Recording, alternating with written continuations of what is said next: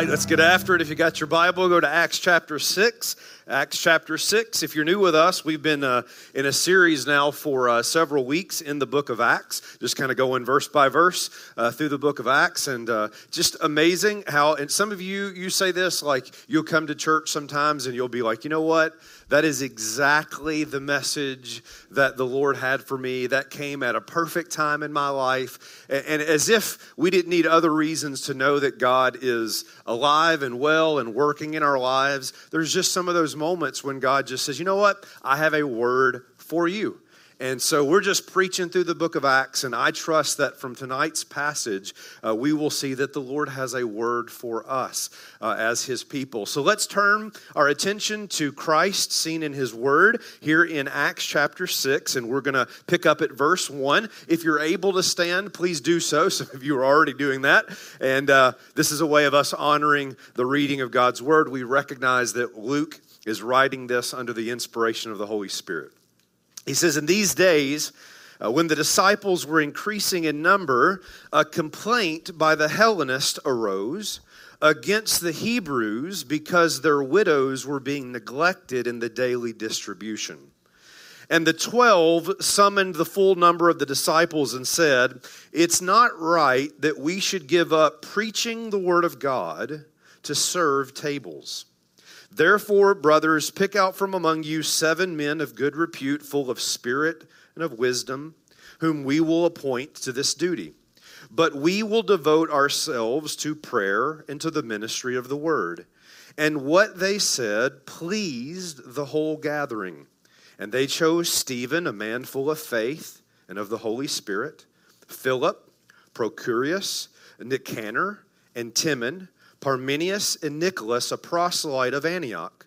And they set before the apostles, and they prayed and laid hands on them. And the word of God continued to increase. And the number of the disciples multiplied greatly in Jerusalem. And a great many of the priests became obedient to the faith. Pray with me. Pray for me as we ask God to teach us and talk to us tonight. So here we are, Lord, asking you once again in this gathering that you would speak to us from your word. We know that your messenger is in no way perfect to be able to do this, but your spirit is perfect. Your word is perfect. So help me simply be faithful to your word as your people gathered here in this place would hear from you. And Lord, that you would speak to me even as I speak to your people. I pray this in Jesus' name. And God's people said, amen. You can be seated. One small distraction can have serious consequences. One small distraction can have serious consequences. That's the lesson that Kara Hudson learned in a hard way. She was driving down Mill Creek Road on Highway 38 in Indiana, but her attention was not on the road. Her attention was actually on an argument that she was having with her boyfriend on her cell phone. She remembers a lot about that day. It was a chilly day outside. One Step, Two Step was playing on the radio. She remembers that her and her boyfriend just kept going back and forth and back and forth. And while all of that was going on, she noticed movement out of the corner of her eye. It was a squirrel in the middle of the road. And rather than slowing down or putting on the brakes, she panicked. Still holding the cell phone in her hand, she cranked the wheel as hard as she could to the right, causing her car to flip off the road, landing in a ditch and on the driver's side door. Kara was taken to the local hospital. There at the hospital, her entire family, which included her parents and her 5 siblings, were gathered with her when the doctor gave her the news that would change her life. The doctor informed her that she would never walk again. It was reported in the Indy Star, and she said when she was interviewed that she'd never really thought much about the dangers of using her cell phone while driving, but the guilt started to set in when she was going through rehab. This is what Kara said, quote, "I'd met people who had injuries caused by someone else, but I kept thinking that everything that happened to me was because of a stupid cell phone." One small distraction can lead to serious consequences. Focus. It's really hard to do sometimes. Amen? Particularly given the fact that you and I live in a world full of distractions. We live in a cell phone ringing, text buzzing, email sending, kids screaming, job changing, horns honking, errand running, social media posting, always changing, look, a squirrel culture.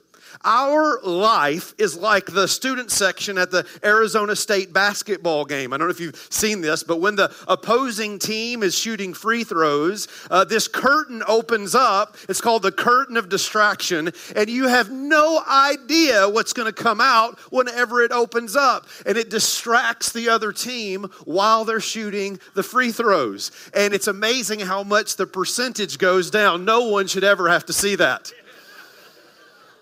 That is what our life is like. Can I get an amen? There are distractions everywhere. Nicholas Carr, in an article in The Atlantic, he writes this, quote, "Immersing myself in a book or a lengthy article used to be easy. My mind would get caught up in the narrative or the turns of the argument. I'd spend hours strolling through long stretches of prose. But that's rarely the case anymore. Now my concentration starts to drift after 2 or 3 pages. I get fidgety. I lose the thread. I begin looking for something else to do. I feel I'm always dragging my wayward brain back to the text. Deep reading that used to come naturally is now a struggle." We are a distracted people. There are all kinds of distractions in our life. And listen, if we are not careful, those distractions will keep us from focusing on what matters most. And that is not just true for your life. That is true for the church of Jesus Christ.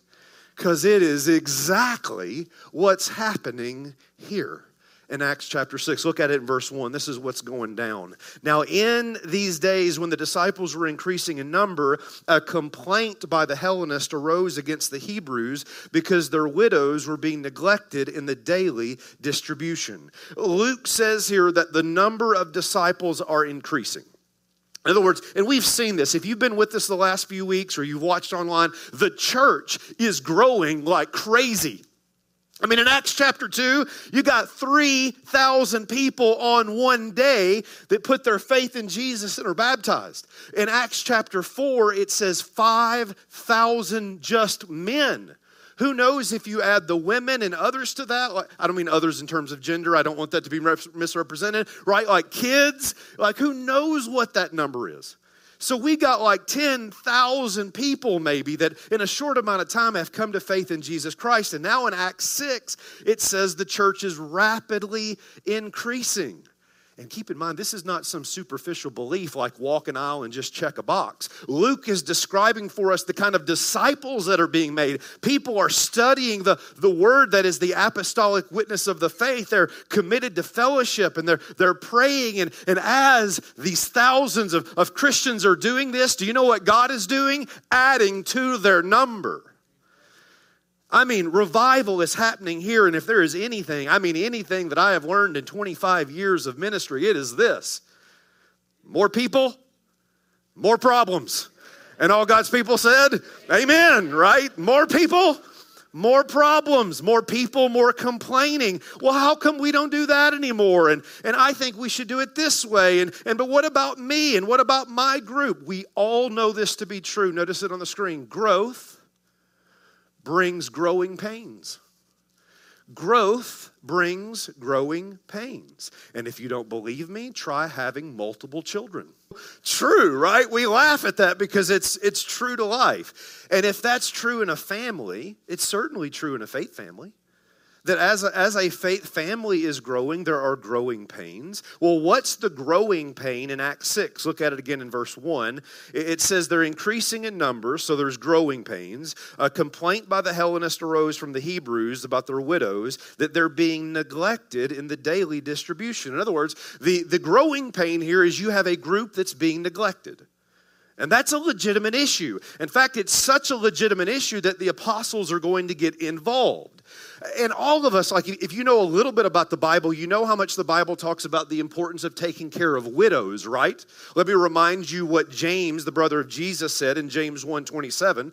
Religion, pure and undefiled before God, is to visit orphans and widows in their affliction. So, I mean, this is basic care, to care for widows. But we need to understand what being a widow in the ancient Near East was, because it was more than just be compassionate towards somebody that has lost a spouse, which of course is true and something that you would want to minister to. I'm just saying that in this context, it's deeper than that. When you think about caring for widows here in Acts 6, you need to understand that this is first about economic provision. Being a widow in the ancient Near East meant you had no way whatsoever of providing income. Now listen, I know our society would be different in this view, but listen, in the society to which Acts 6 is happening, men weren't the primary providers, they were the only providers. So when your husband dies, you have no one or no way to provide for yourself unless you have other family members to support you. So when they pass, you don't have a 401k to take out. You don't have Social Security helping you out.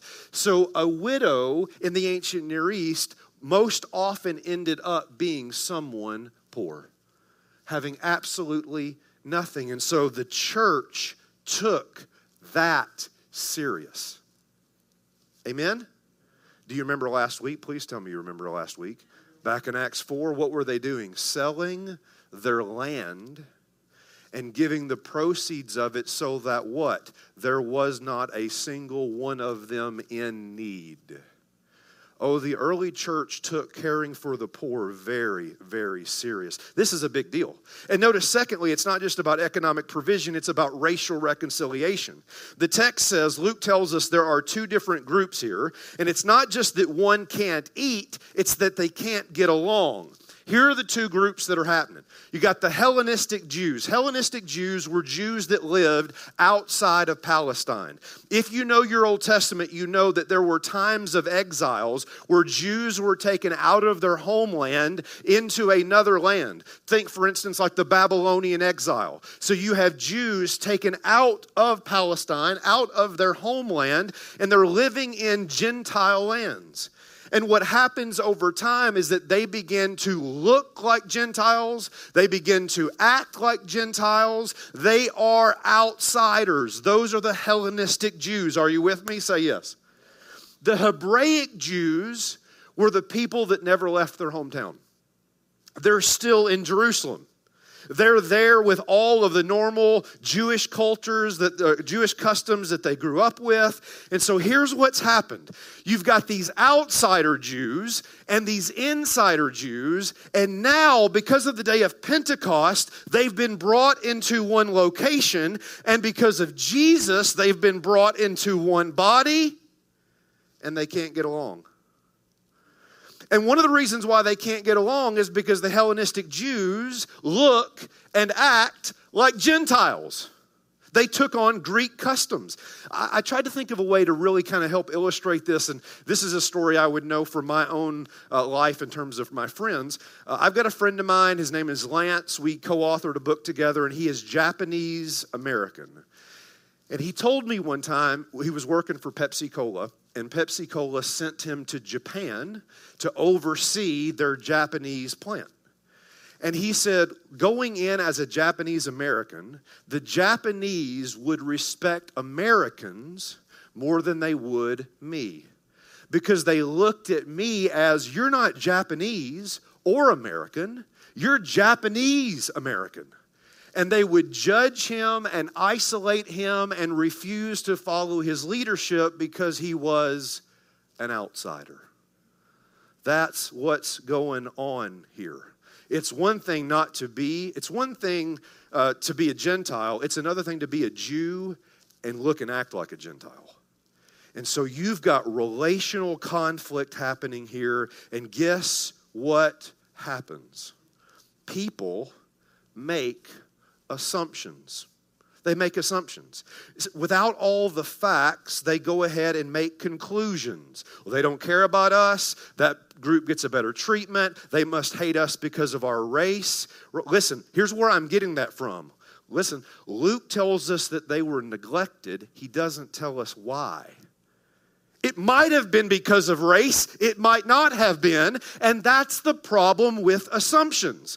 You see, when you make assumptions, you assign motives. That is, you judge the motives of others before you actually talk to them. And when that happens, the heart becomes a fertile ground for the enemy to sow division. That's what he's doing here in Acts 6. And then what happens from that is gossip. That is, instead of taking it to the source, you begin to grumble with one another. Now, this does not happen in churches today. But back in Acts chapter 6, this was a really big problem. And I want you to notice this on the screen. Gossip is saying something negative to someone who can't do anything about it. It's having a complaint like Acts 6, and rather than actually taking it to the source and figuring it out together, you begin to grumble and complain. And that is dividing the church in Acts chapter 6. Now let me ask you a question. What's really going down here? What's really happening here? Come here. If you think this is about food, if you think this is about race, if you think this is about relationships, you haven't gone deep enough. You know what this is about? It's about Satan trying to distract his people. Listen, he's already tried to disrupt the mission in Acts already, like using persecuting government in Acts chapter 4, like when they throw the apostles in prison. He's tried internal hypocrisy, like he does with Ananias and Sapphira in chapter 5. And now he's using grumbling and gossip. Notice it on the screen. Faith family, gossip has killed more churches than physical persecution ever has. Here's how the strategy works. And you got to give it to the father of lies. He's so brilliant when it comes to deception. Amen? And so here's how the strategy goes. Hey, let's create a scenario where the church starts focusing inward rather than on the mission. And here's the thing. Oh, this is good. Come here. It doesn't have to be heresy. It can be hearsay. It doesn't have to be heresy. It can be hearsay. Well, do you know what I heard about the Hellenistic Jews? Do you know what I heard about those Hebraic Jews? And here's what's going to happen. We're going to take a legitimate issue that isn't the most important issue, and we'll distract them. And now they'll lose sight of the mission because it only takes one distraction to have serious consequences. I think C.S. Lewis captures this brilliantly. You know that I love Screwtape Letters. It's one of my favorite works of Lewis. Here's what he writes. Of course, you know that Screwtape Letters is fictional. It's written from the perspective of a senior demon that's trying to instruct a junior demon on how to go about spiritual warfare. And so this is what Screwtape writes to Wormwood, his nephew. It's so brilliant. Listen.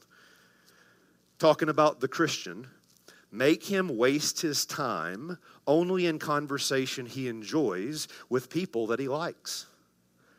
But in conversations with those he cares nothing about on subjects that bore him. Listen, you can make him do nothing for long periods of time. All the outgoing activities, that is the mission, which we want him to avoid, can be inhibited so that he may say, as one of our own patients said upon his arrival down here, now I see that I spent most of my time doing neither what I ought nor what I liked.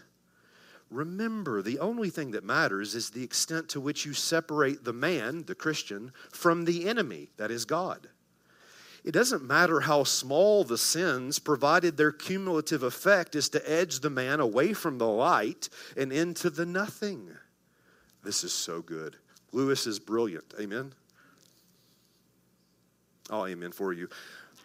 Listen to what he says. He says this, murder is no better than cards, if cards will do the trick. Because the safest road to hell is the gradual one. Oh, make no mistake about it, the enemy will try to spread heresy, but hearsay works much easier to distract the church from her mission. So let me ask you today, and this is in your personal life, what is diverting your attention from the important things of life? Maybe your job has distracted you from important things. Maybe you've put money over relationships. Maybe you've put your needs over the needs of others. But I guarantee you, just like the church in Acts 6, there are things trying to distract you from the important things in life. And the apostles will have none of it. Verse 2.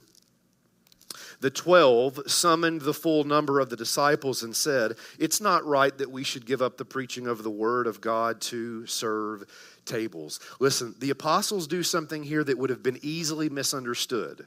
Are you ready? And this often gets misunderstood in churches today. They refuse to get involved. What do they say? We will not give up prayer and the preaching of the word to serve tables. To which most of the people in churches today would respond like this. Well, you're not much of a shepherd. Well, all you want to do is preach your sermons and go home. You don't really care about the sheep. You're a preacher, not a pastor. You must think you're some kind of big shot, super apostle that just thinks, ooh, he's too good to serve tables and show up at the picnic.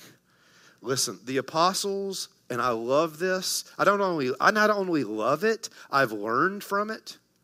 The apostles know who they are and exactly what God has called them to do. You see, you need to understand this, faith family. Notice it on the screen. The apostles are not trying to be prideful. The apostles are trying to be faithful. They're not trying to be we're too good for that. No, God has given us something really important to do. God has called our life to the importance of prayer and the proclamation of the word. We can't sacrifice that even for an important issue.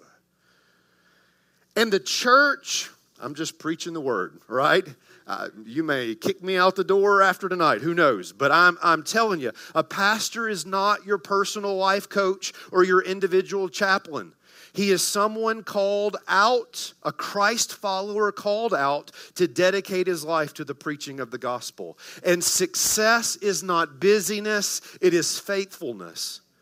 It's not about how many meetings he's in. It's how faithful is he in proclaiming the word. And the downfall of so many pastors is they get caught up in really good things, like Acts chapter 6, to the point that they neglect the most important thing. There's so much drama, it ends up a 60-hour work week, and he hasn't even touched the word. And you'll call him likable, you'll call him approachable, but the one thing God won't call him is faithful.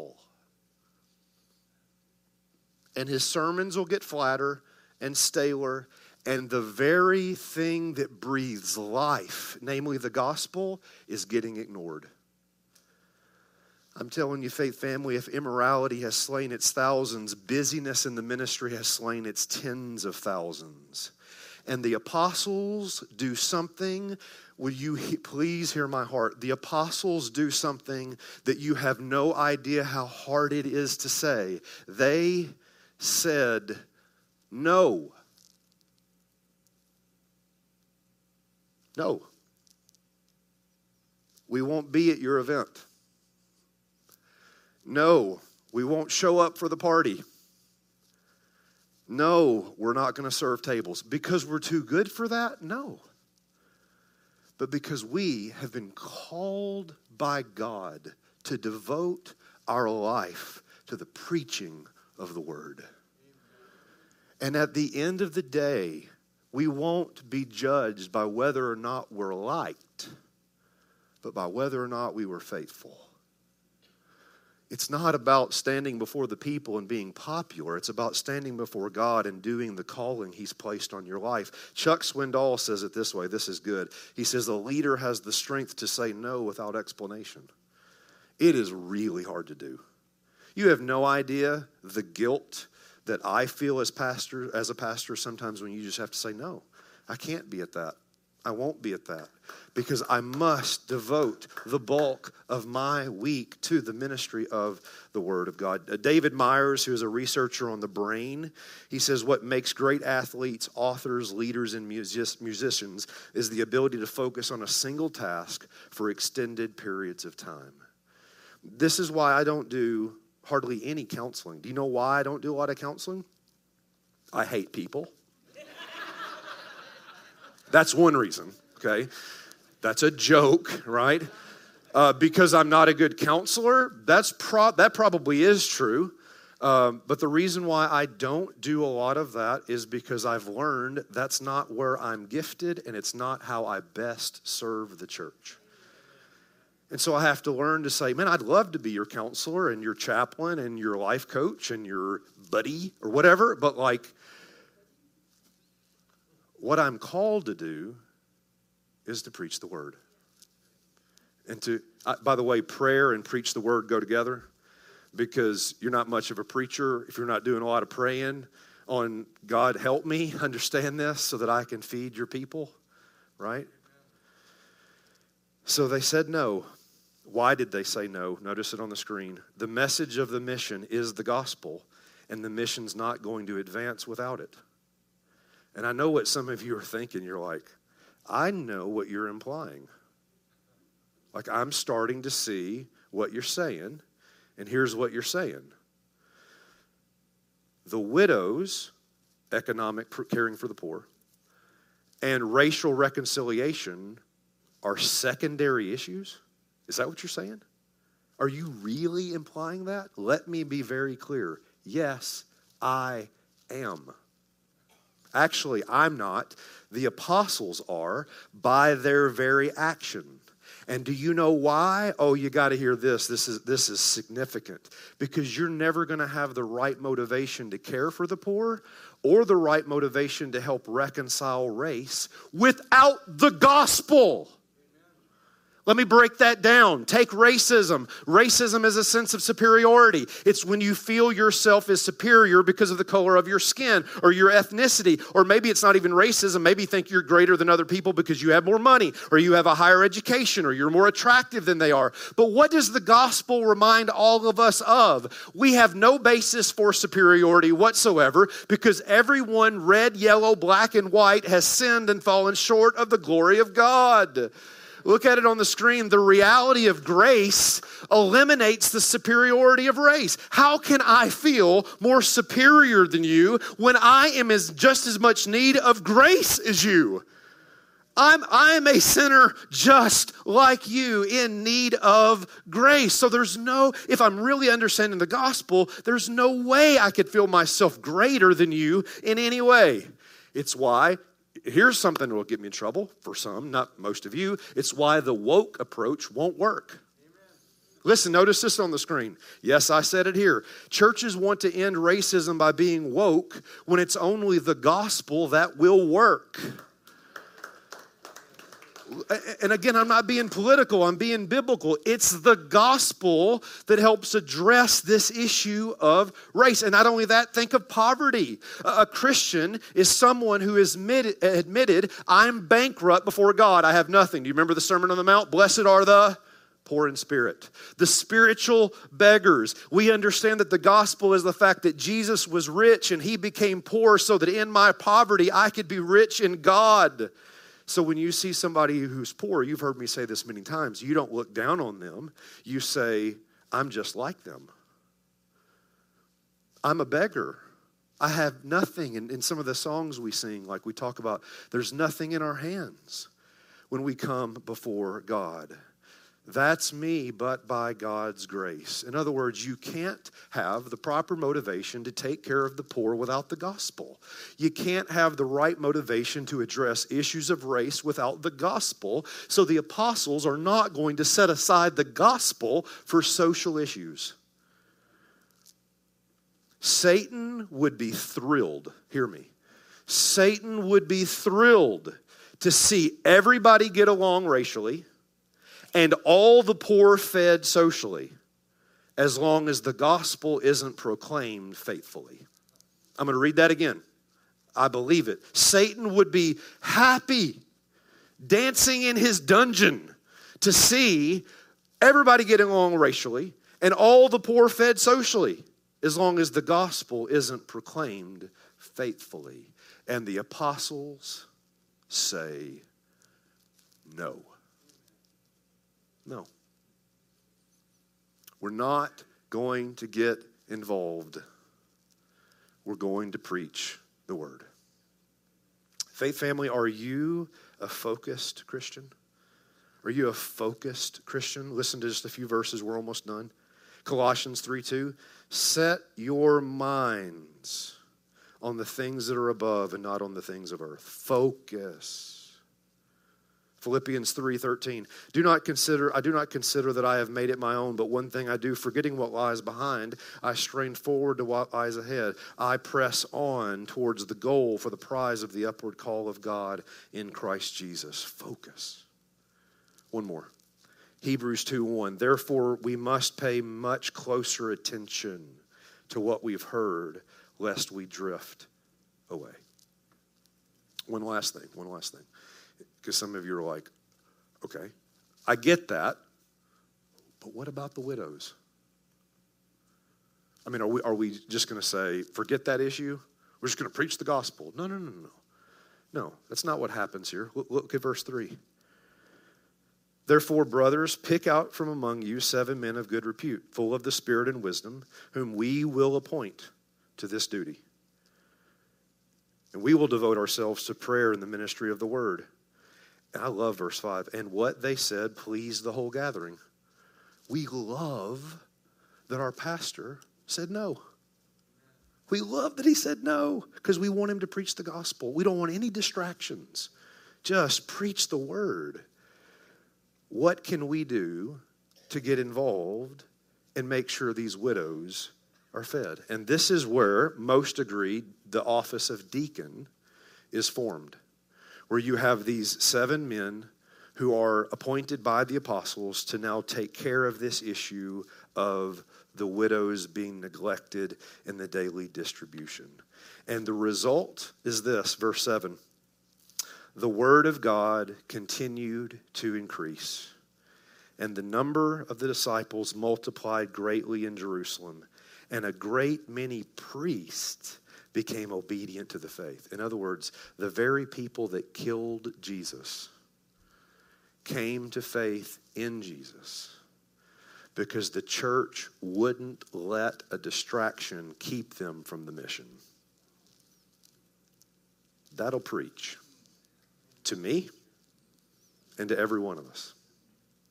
Because one little distraction can have serious consequences. And here's what happened, quick overview, because the gospel was protected and people got involved and they worked together to bring a solution. The gospel's proclaimed, disciples increase, and lives are transformed. I'm referring to the priests in verse 7 that put their faith in Christ. In other words, what's Luke saying? The mission kept going. Let me translate that for you, and I don't mean this cliche. Satan loses again. You thought throwing the apostles in prison was going to shut this down. You thought Ananias and Sapphira was going to shut this down. You think a complaint and a little bit of division and some disagreement is going to shut this mission down? No chance. The people of God will get this right, and the gospel will inform us in how to do it, and the mission will press on. This is God's word to us tonight. So I close with this story. It's about Lindsay Jacob Ellis. She's a professional skier, was skiing in the Olympics, and she had the gold medal all but around her neck. It was hers. And she came down to the final stretch, and she lost her focus. Watch what happens here. She's coasting to what is going to be a runaway victory, And she diverts her attention, and when she does, she falls to the ground. And the person behind her goes right by her, and by the time she gets up, it's too late. And Lindsay loses the gold. That one little distraction had serious consequences. Faith family, what is distracting you? What is it in your life that's taking your focus off the things that matter most? Today, if your life or my life is full of distractions, here's what the Word of God says to you. It's what we just sang a few moments ago. Turn your eyes to Jesus. Put your focus where it's supposed to be, and that is on your Savior. A Savior who, I might remind you, lived a life on earth that was full of distractions. Are you kidding me? Here's just a few of them. Turn these stones into bread. Jesus, I'll never let anything happen to you. Let this cup pass. Come down off that cross if you're really the Son of God. And the good news of the gospel is that while you and I frequently get distracted from our mission, guess what? Jesus never got distracted from his. And so today, for the good of our life, for the good of this church, for the good of the mission of Christ, let's put our focus on him. And God's people said, amen. Lord, we thank you for your word. It's just perfect. It's not only perfect in content, it's perfect in timing. So thank you for speaking to me through this text. I trust you have spoken to your people through this text. And so, Lord, help us. Help us because our lives are full of distractions. This is not just a church thing. This is a walking with Jesus thing. We have lots of things that can pull us off track or distract our attention and pull our focus in different directions. And tonight is just like the apostles did. No. We're gonna step back and focus on what matters the most. And that is the mission that we've been called to. We will not neglect the important issues. We're not going to neglect the issue of taking care of the poor. The widows of Acts 6 still really matter. They really matter, and we really care about them, but our focus is the gospel. Our focus is the mission we've been called to. So whatever that means for us, whatever that means in our individual lives, Spirit of God, make it clear. Just speak to us, convict us, and ultimately put our eyes on our Savior who died for us. In Jesus' name, amen.